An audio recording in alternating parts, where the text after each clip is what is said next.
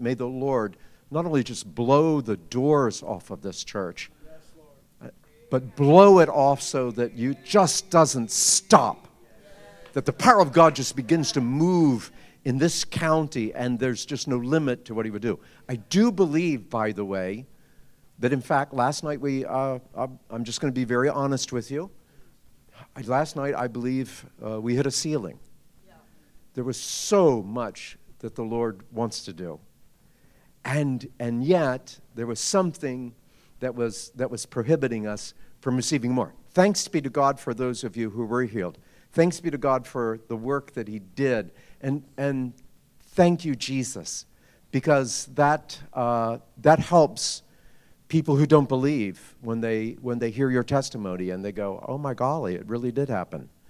And so let me encourage you in that, to give testimony for the Lord's healing, because people will be surprised, because there are skeptics.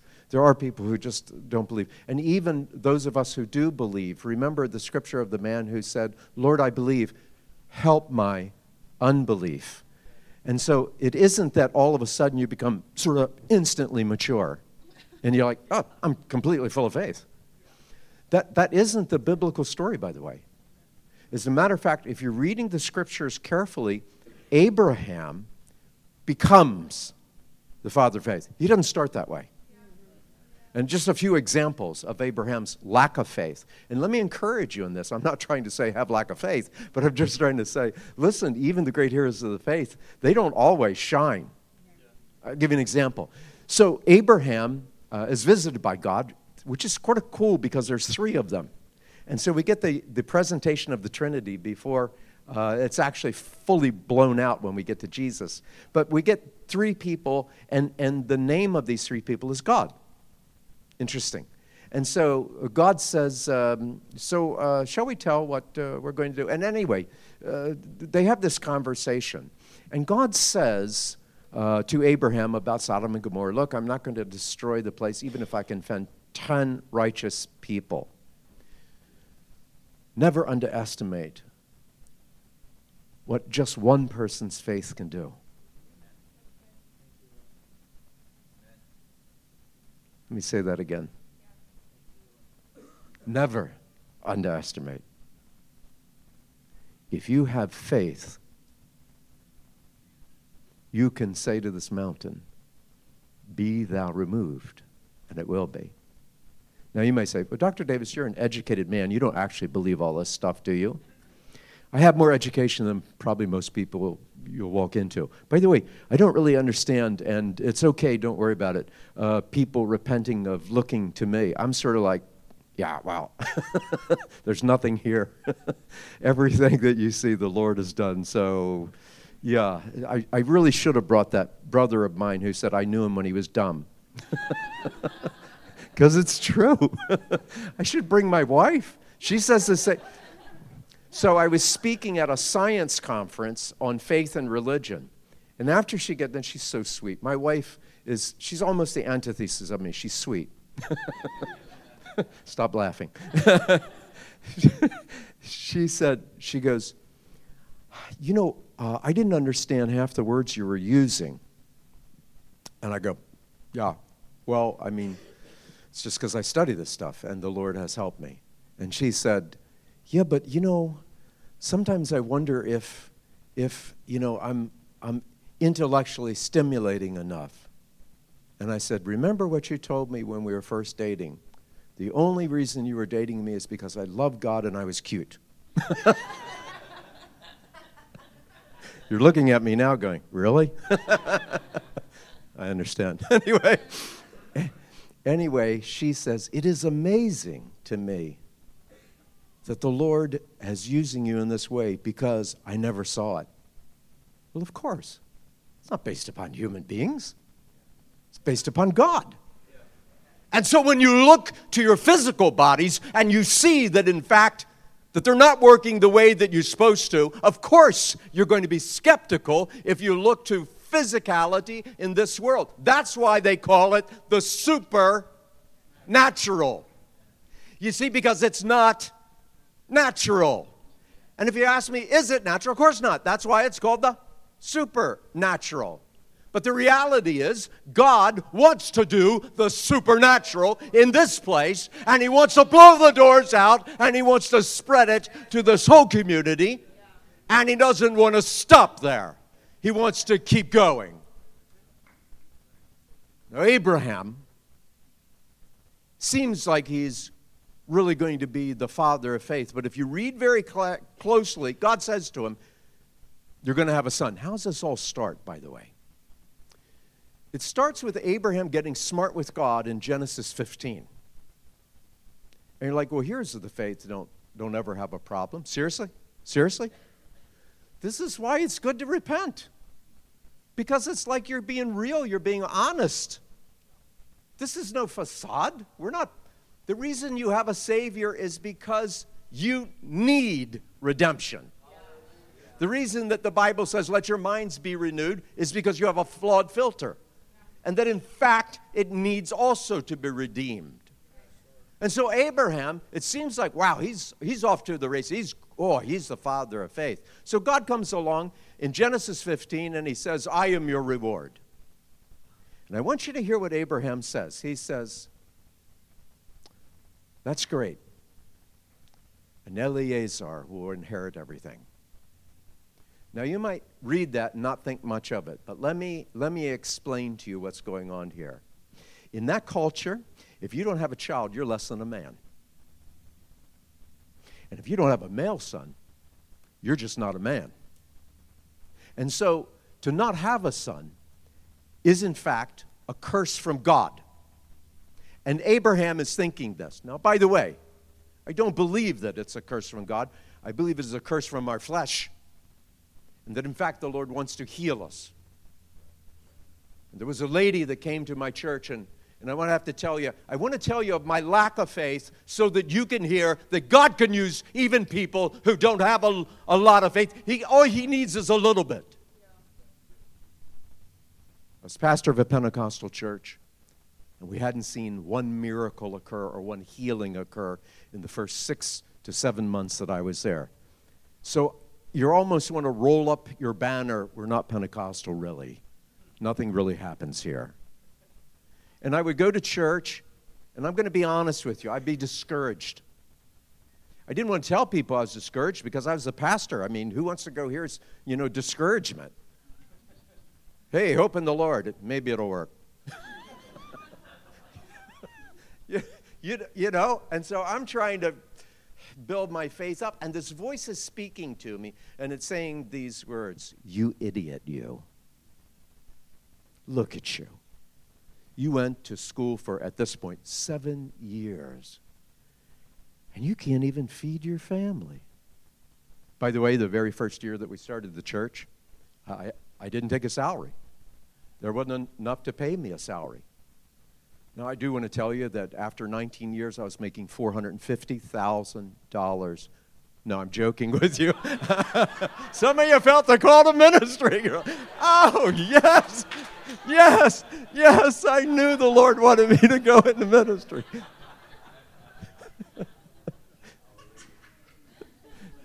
No.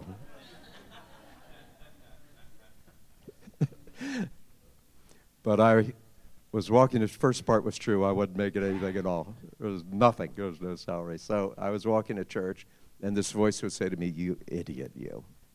Look at you. All this faith. I understand what cynicism and doubt is. You think that heroes of the faith don't have cynicism and doubt. Not that I'm one, but I'm talking about Abraham. But in my case, I'm not full of faith. And I'm walking to church, and I'm hearing this, and every time I go to church or Bible study, which was my first cue, I didn't hear it except when I was going to church and Bible study.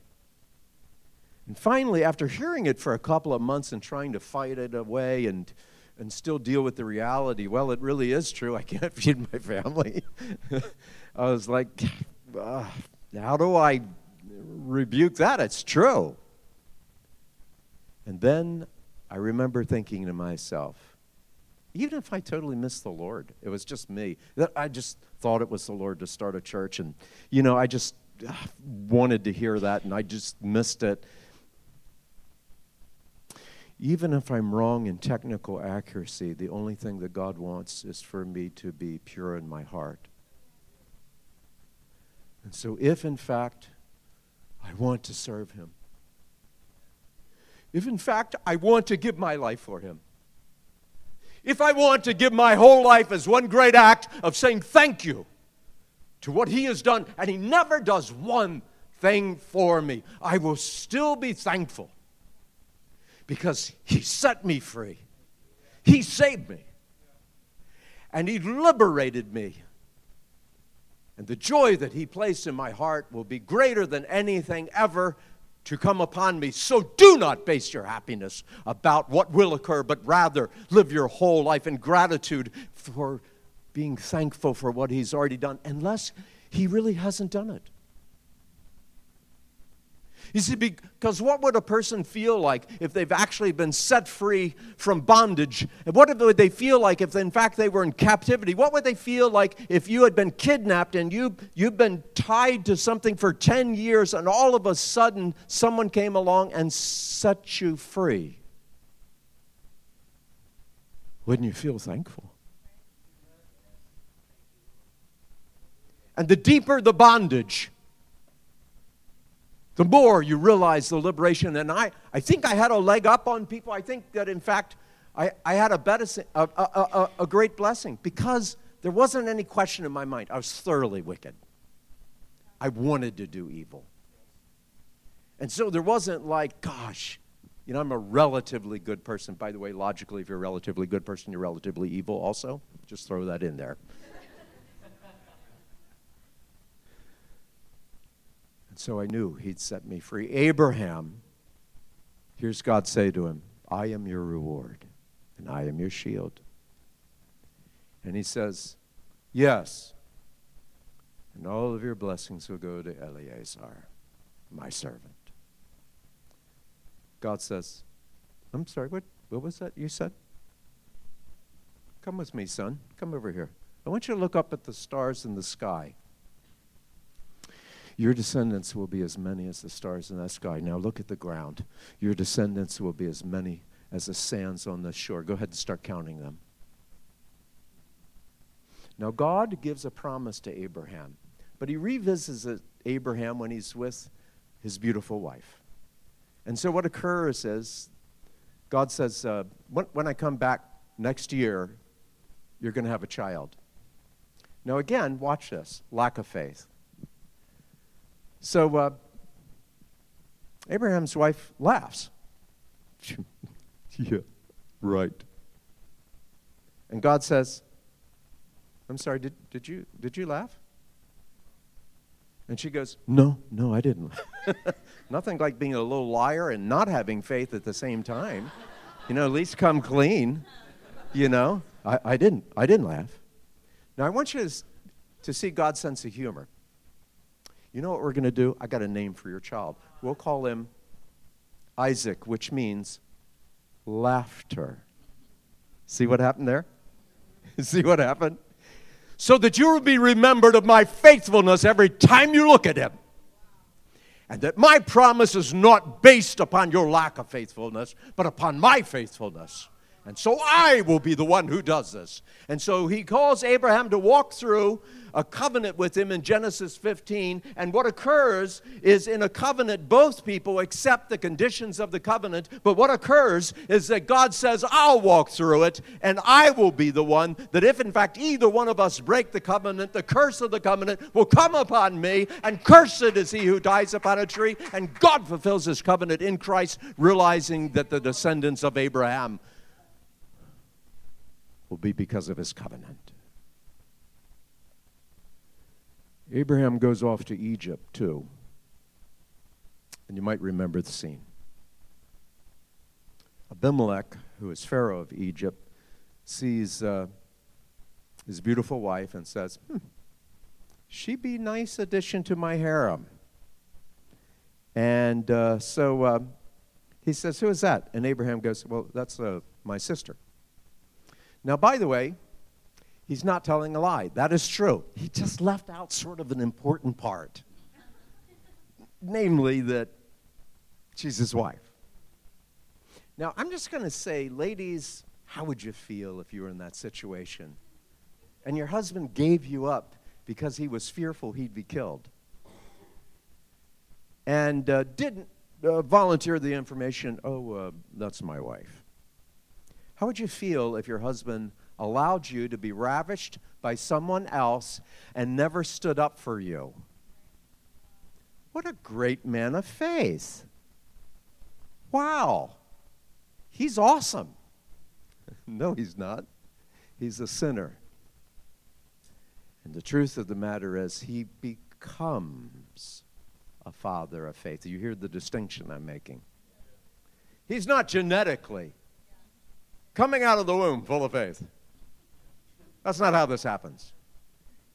He becomes the father of faith.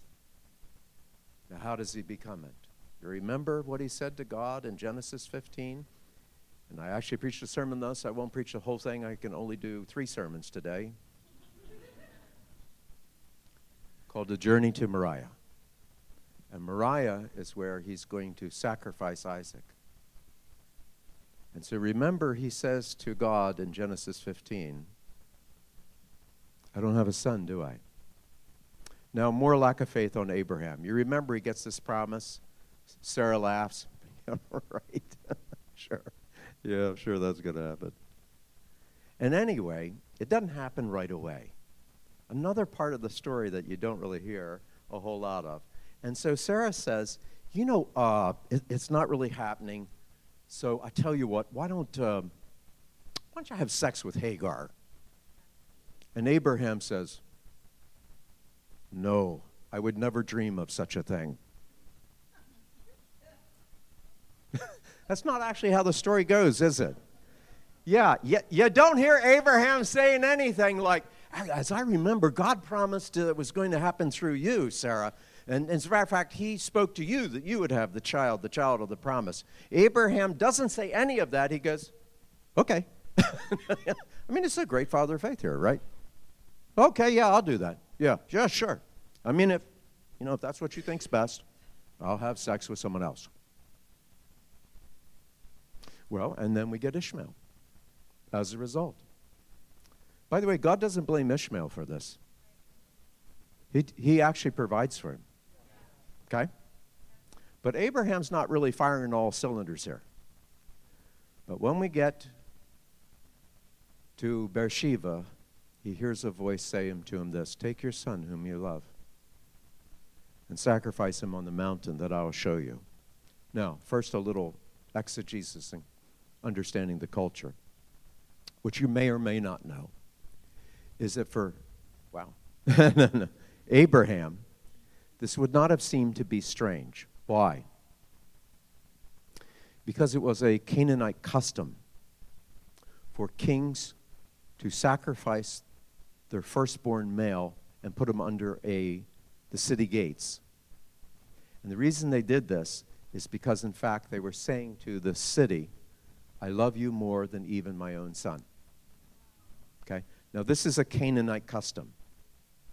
And so Abraham is in Cana. And so he hears a voice saying, sacrifice your child on the mountain that I will show you. And so for Abraham, it would not have been strange. It would have been hard, yes. Okay? Let's separate the two. Would have been hard, absolutely. And one of the things that I think people forget when they're reading the story is that Abraham doesn't get to Moriah instantly. We read it within 5 minutes and we're there. But it took 3 days walking step by step, believing somehow that God would be faithful to his promise even though he didn't understand how. How do we know this? Because as he's about to leave with the boy, he turns to Eliezer, the one to whom Abraham originally said to God, he's going to get everything. And he says these words, the boy and I shall return. And so he becomes the father of faith because he doesn't understand how God's going to do it, but since God has said it, it's going to happen. Can you imagine walking every step for 3 days, wondering how this could occur? How could he be faithful to his promise? And yet Abraham walked. And so Abraham raises the knife on Moriah. By the way, where is Moriah? Jerusalem.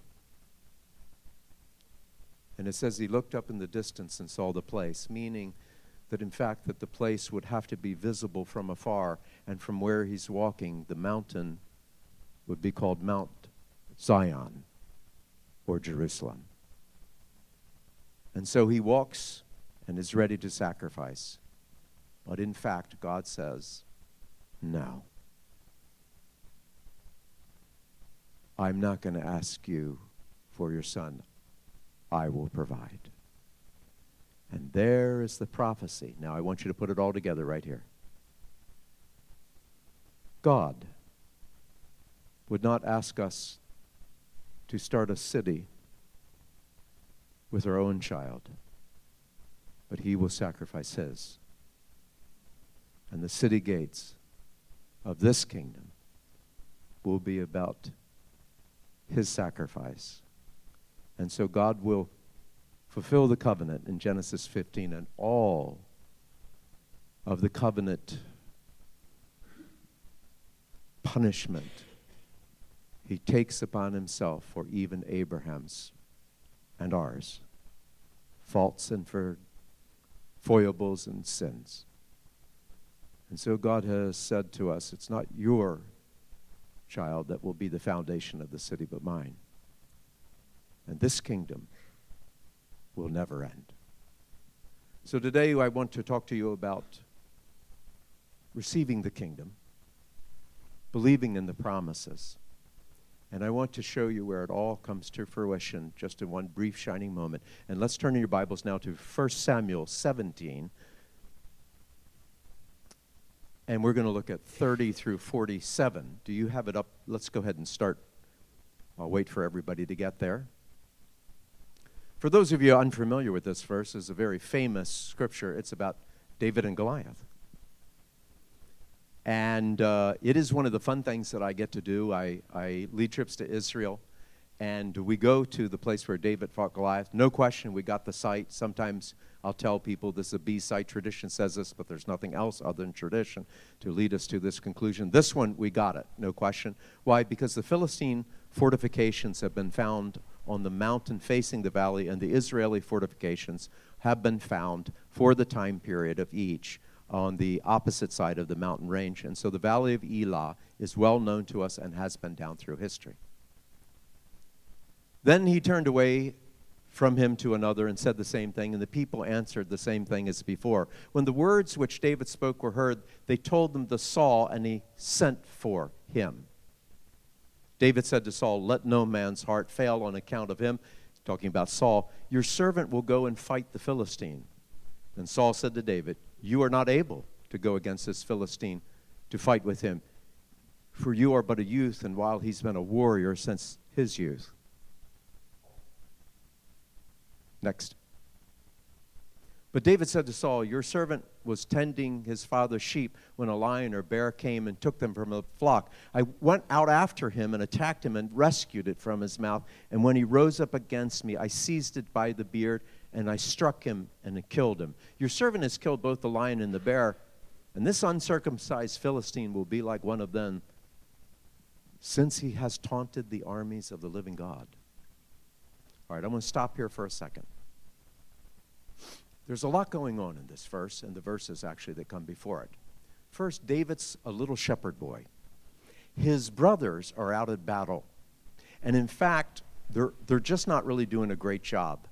What is occurring? It's a funny scene, actually. What's occurring is the Israelites, they're shouting the war cry. Now, what does this mean? It means that, in fact, they're bringing out the people who are going to be accompanying them, and they're leading them in worship songs. By the way, the worship songs are supposed to encourage us in our faith so that we can make that stretch of faith that we talked about last night. And I do want to say, what an awesome, you have the worship, fantastic. Well done. Yes, you should thank the Lord. Not every place has great worship, believe me. Yeah, and lots of places have great performance. Okay? There's a big difference. So anyway, Israel is on the mountain. Now, there's a reason they're not coming into the valley, and we're going to get into a little bit of the time and the technology. The Philistines had chariots. The Israelites didn't. So you just don't really want to go fight in the valley when they can run over you. And so the Israelites are staying safely on the mountaintop, saying, come bring your chariots up here. Which, of course, means that the chariots aren't actually going to be able to do much. And so they're more than happy to say, come on up and get us. Well, what occurs is that David comes to bring some provisions for his brothers. Now, I want you to hear this, because this is what happens when someone tries to inherit the promises and conquer for the kingdom. What are you doing here, you little insolent thing? You're so full of pride. Go back home. Don't disturb anything.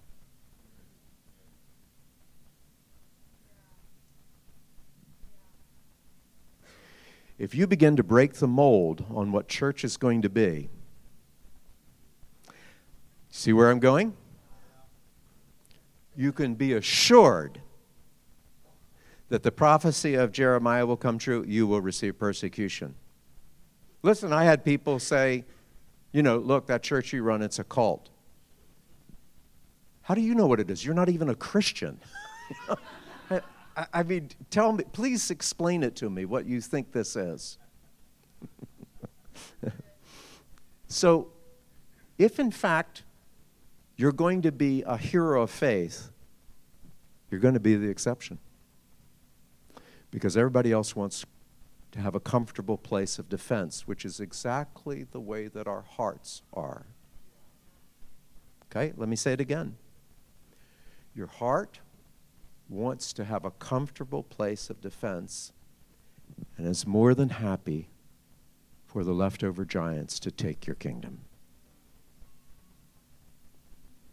So David says, who is this uncircumcised Philistine that he should dare to insult the armies of the living God? Now, you might say, well, what do you mean? I don't remember him saying that. So what was happening is Goliath would come out, and he's called a champion, and he would basically say to the Israelites, look, why don't you send someone out here to fight me, and we'll just have a one-on-one, so in fact we don't all have to die, and whoever wins gets to be the conqueror of the other. Well, people are looking at Goliath, and he looks a little tall. And he looks kind of big. And the scriptures say that he's a leftover Anakim. An Anakim is a giant, someone that was thought to be head and shoulders. And in fact, the scriptures teach that the Israelites did not go into the land because there were Anakim in the land. And so the Anakim are the giants that were there in Israel. By the way, there's actually graves of giants in Israel. Yeah. Kind of cool, okay? They're giant graves. Never mind. So it's a dead topic.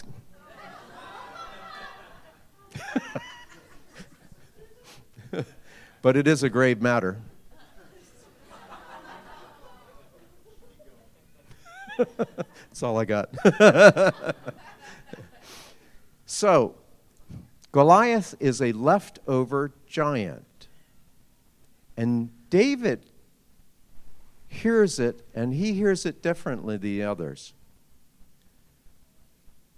The people who are on the mountain are the same in their faith as the ones who are about to enter Israel. And it was Joshua and Caleb who said, we don't have to worry about the giants because God is with us.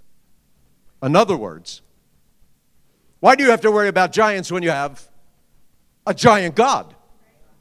Isn't God more giant than the giants? I don't know. You tell me. Because the reality is every single person here in this room will face giants.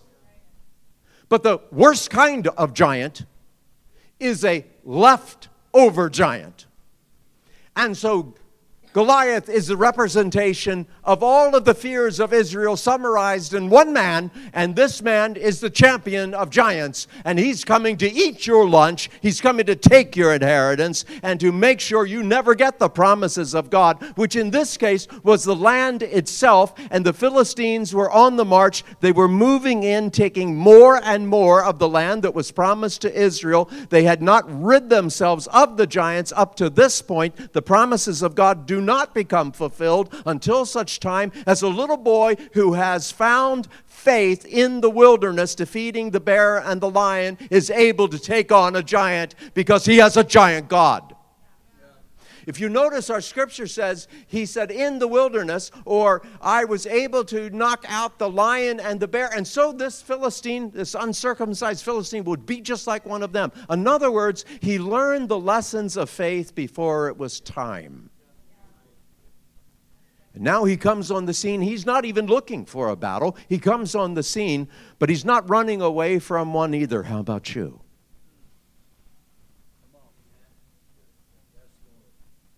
He wasn't looking for it, but he's not running away. And so he hears Goliath taunting the Israelites. And by the way, that taunting would mean that, in fact, he's disrespecting Israel's God. If your God's so tough, why don't you come on down? You believe in your God? Why you hiding up there? We got gods too. Come on down. And he recognizes, David says, he's insulted the armies of the living God.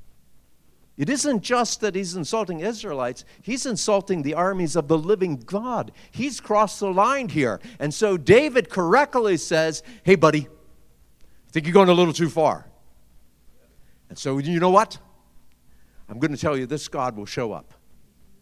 And it's time for you to believe that, in fact, in your giants, that God is a giant God, and he's able to take on no matter what the giant is in your life. But if, in fact, you have a leftover giant, that's the one that God wants to take down. He wants to take down the leftover giants, because the leftover giants are the worst kind of giants, because they'll never give up, and they won't stop. They'll keep going until you lose all of your inheritance.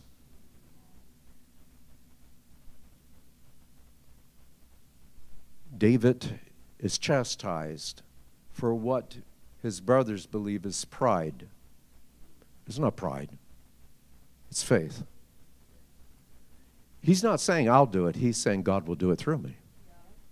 And so what often occurs when people break the mold is that, in fact, they're rebuked, they're chastised, they're called all sorts of things just simply because you're not doing it the way we're used to doing it. Well, I got news for you. If you read the Old Testament, the Holy Spirit doesn't just like to be cramped. Spirit blows to and fro. Where it goes, only the Lord knows. And so even Jesus, when he's being led by the Spirit, and you might even ask that question, this is pretty good to talk about. You know, in Luke 4:1, the Bible says that the Holy Spirit led Jesus into the wilderness to be tempted. Have you ever wondered why would Jesus need to be led if he's God? I mean, can't you sort of do it yourself? And the answer is, he's 100% human, 100% God, which means this: he purposely allows the Holy Spirit to lead him instead of just leading himself, because you're not God, and he's here to teach you how to do it, how to follow the Spirit. And so it isn't that he needs to. In fact, he says to Peter when he cuts off the high priest's ear, don't you know that I could call legions of angels? In other words, if I want to, I can make this place dust. All I have to do is sneeze, and there's no more earth. But I don't want to. I've come to seek and save those who are lost. So what begins to occur is David sees what's going on here. He's incensed. May I tell you that there is a holy incensing? And I'm not talking about something you burn. It should burn within you. And in fact, there's something in us that should, in fact, be up in arms when, in fact, you are not able to do what the Lord is calling you to, and where the church is lacking, or where the church has slowed down, or where the church has stopped following the Holy Spirit. There should be an incensing, holy frustration. It isn't that we don't love everybody in the body of Christ, but there is a point where we have to say we cannot put new wine into old wineskins. We're going to have to allow the Holy Spirit to go. And if it means that you miss lunch, oh well. For my food is to do the will of the Father. And right now some of you are going, all right, you have crossed the line at this point. You have definitely crossed the line. But you know how this is going to work. Let's keep reading. Let's go to 38 if we would. Then Saul clothed David with his garment, put on a bronze helmet, and clothed him with his armor. And David girded his sword over his armor and tried to walk for it. He hadn't tested them. And David said to Saul, I cannot go with these old wineskins, for I have not tested them. And David took them off. And he took his stick in his hand and chose for himself 5 smooth stones from the brook. And many people have said that's because Goliath had 5 brothers. And he put them in a shepherd's bag, which he had, even in his pouch, and his sling in his hand, and he approached the Philistine. And then the Philistine came on and approached David with the shield bearer in front of him. Let's keep going, if we may. When the Philistine looked and saw David, he had disdain for him, for he was young and ruddy and with a handsome appearance. And the Philistine, that means Goliath must have been ugly. The Philistine said to David, am I a dog that you come to me with sticks? And the Philistine cursed David by his gods. So now we got a spiritual battle going on too. And the Philistine said to David, am I a dog that you come to me with these sticks? And the Philistine cursed David by his gods. Again, we're hearing second time. And the Philistine said to David, come to me and I'll give your flesh to the birds of the sky and the beasts of the field. Then David said to the Philistine, you come to me with a sword and a spear and a javelin. But I come to you in the name of the Lord of hosts, the God of the armies of Israel, whom you have taunted. So here's, my brothers and sisters in Christ, what I want to tell you today. You're just a stone's throw away from inheriting your kingdom. You're just a stone's throw away from inheriting the promises of God for this land, for this state, for what God wants to do. You're just a stone's throw away from being able to appropriate the promises of God that He's given to this church. And while it may be true that you had a ceiling last night, it's because God wants to take you higher. It's because He wants to do more. God is at war with the status quo, to quote a good friend, Dr. Mark Rutland. He doesn't want it to occur. And so I want to tell you, the Word of God is on a collision course with your experience so that you won't be left to it. And so the reason that we read the Word of God is because it broadens the parameters of our mind so that we can say, my golly, if God can do this in Israel, if God can do this in Judea, if God can do this with the apostles, if God can do this with the prophets, why can't He do it? Why can't He do it right here in this church through the power of God? Because it was never based on humanity or our humanness. It was just God. That's all it was. That's all it ever has been. And as long as you believe more in the giants than your giant God, then be happy with the status quo. But if you want to break out and you want to acquire the kingdom, inherit the promises, there's one way to do it. And then you go to fight for God and you break through this glass ceiling and you say, we want more of God. And what will begin to occur is that there is a promise in the Scripture. God is the rewarder of those who diligently seek Him. If you think all of this power and the wonder of the Holy Spirit is just going to come without resistance, you are sadly mistaken. That's just simply not true. Because Satan will contest the ground that he has had just like Goliath came out and said, you're not moving any further. That's all there is. But what I want to tell you is you can't accept the status quo, because if you do, what you don't realize is the giants will take the land that you presently have. It's not just that you're losing the future. You're going to lose the present. And so what the Lord wants to say to us today is there's more. And you may not realize it, but you're just a stone's throw away of inheriting the promise that God has for you.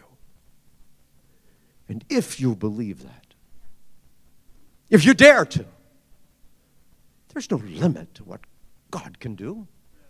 Do you think he'll contain it here? My golly, he'll blow those doors off so fast, it'll make your head spin. And I remember people in my church, when the Lord began to move, say these things. I don't want the church to get larger. I like it the way it is. I understand that you like being able to know everybody's name. It's not your church. And it's not my church. It's God's church, and we do what he says. And if he wants to move, by golly, we let him. And I won't put on old armor that doesn't fit. I'm going to go out in the power of God, and I'm going to face my giants, and I'm going to take down those leftover giants that have remained, and you're going to be able to see that, in fact, God is faithful to his word, that he will do exactly as he said. And so I call you today. I call you today to dare to be a David, to dare to be that church through which the promises of God actually come true. Because the rest of Israel was content to stay on the mountain. But there was only one person who said, I'll go. I'll fight. And I'll win. And so, believers in Christ, I know that in fact this is not easy ground.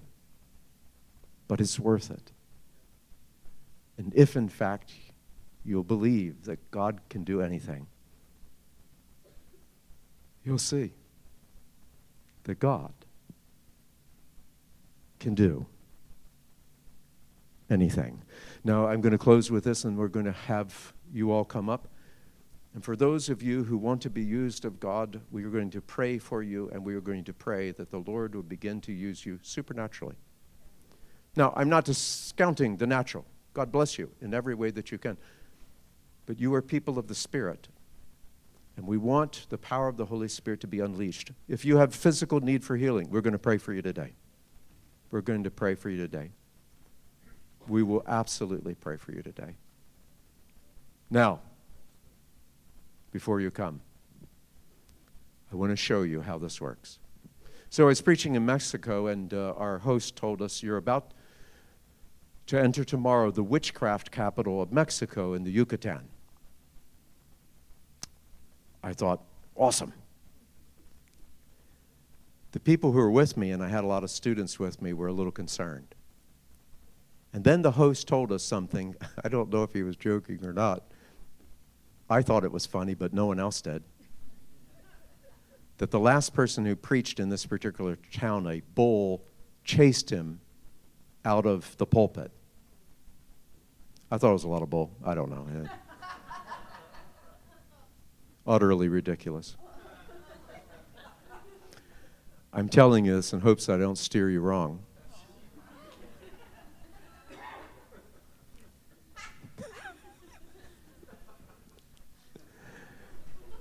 But being the leader of the group, I thought it would be the right thing to do to allow everybody else to preach. So I went around, I said, would you like to preach? No. Would you like to preach? Mm-mm. No. Mm-mm. How about you? No. No. Mm-mm. How about you? People full of faith. You're just people full of faith. And so I went around. No one wanted to preach. And there was like silence. And I went, I'll preach. And truthfully, I thought to myself, where the power of the enemy is, God will just show up more. And I'm like, this would be awesome. You know, I'm ready. And so I went out to preach in this village, and there were witch doctors that were in the crowd. And so one of the things that occurred is a man stood up and he started mocking me. No, now, I don't know the language, so I don't care. Say whatever you want. I don't care. You know, you think I care? You know, so anyway, I was preaching on the Passover. And I got to the point where I said this, and all who did not have the blood of the Lamb over their house, the angel of death came to visit that house. And then I said, and so it will be with you. You know very well that there's power, there's dark power. And you know very well that it can take. Now let me stop again right here, right now. It's like, say, you're a PhD and you believe this? Yeah, I give lectures on astrophysics, the logic, things like that all the time. Do I believe in the supernatural? Yeah. Sure. And so what occurred is I began to preach how you could not be protected by the force of evil unless you have the blood of the Lamb. And then I said these words, you can't have the blood of the Lamb if you're going to worship two gods. You cannot go see the witch doctor and now come to church and expect God will heal you. You cannot be double-minded. Now for us, I would say you cannot worship God and mammon. You must hate the one and love the other. And by the way, just so you're clear, everybody knows, I would never, ever receive any dollars for when I am being asked to pray for healings. Because I never wanted to be confused. Not at all. Do I think that you ought to give to this ministry? Yes. I'm going to. I mean, granted, it's only $5, but you know.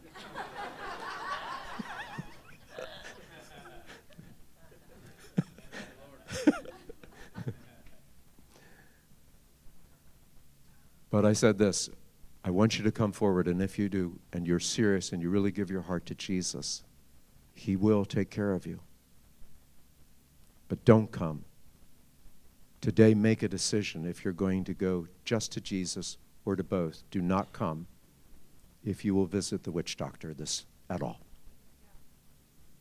People began to come forward.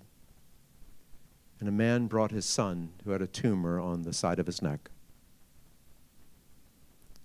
And we reached out and touched that little boy. And the tumor disappeared completely. Now I know you're probably thinking, that probably didn't occur. So I teach ethics, and I can't really lie. Supposed to, tell the truth. And he grabbed his son, and he put him up in the air for the entire village to see, and he started screaming, "My son is healed. My son is healed." Now you might say, how do you know? You didn't know the language. I can pretty much read the body language there as he was screaming, holding his son up in the air. The entire village came forward and collectively gave their hearts to Christ that night. This power that the Lord wants to give to you today, it is not just for you. It is for a lost and dying world that doesn't even know if there's a God. And for people who believe in God, but just aren't sure where the Holy Spirit is. And so, my brothers and sisters, I call you to pray for your leadership, because they are the Davids that are going into battle saying, I don't want that old armor. But then, my brothers and sisters in Christ, I want you to go with them. And I want you to go into the battle. Because you really are just a stone's throw away from inheriting the kingdom that God has promised for you. Thanks so much. And may the Lord do as I have seen in the vision, that He would blow the very doors off this place with His Holy Spirit. Thanks be to God.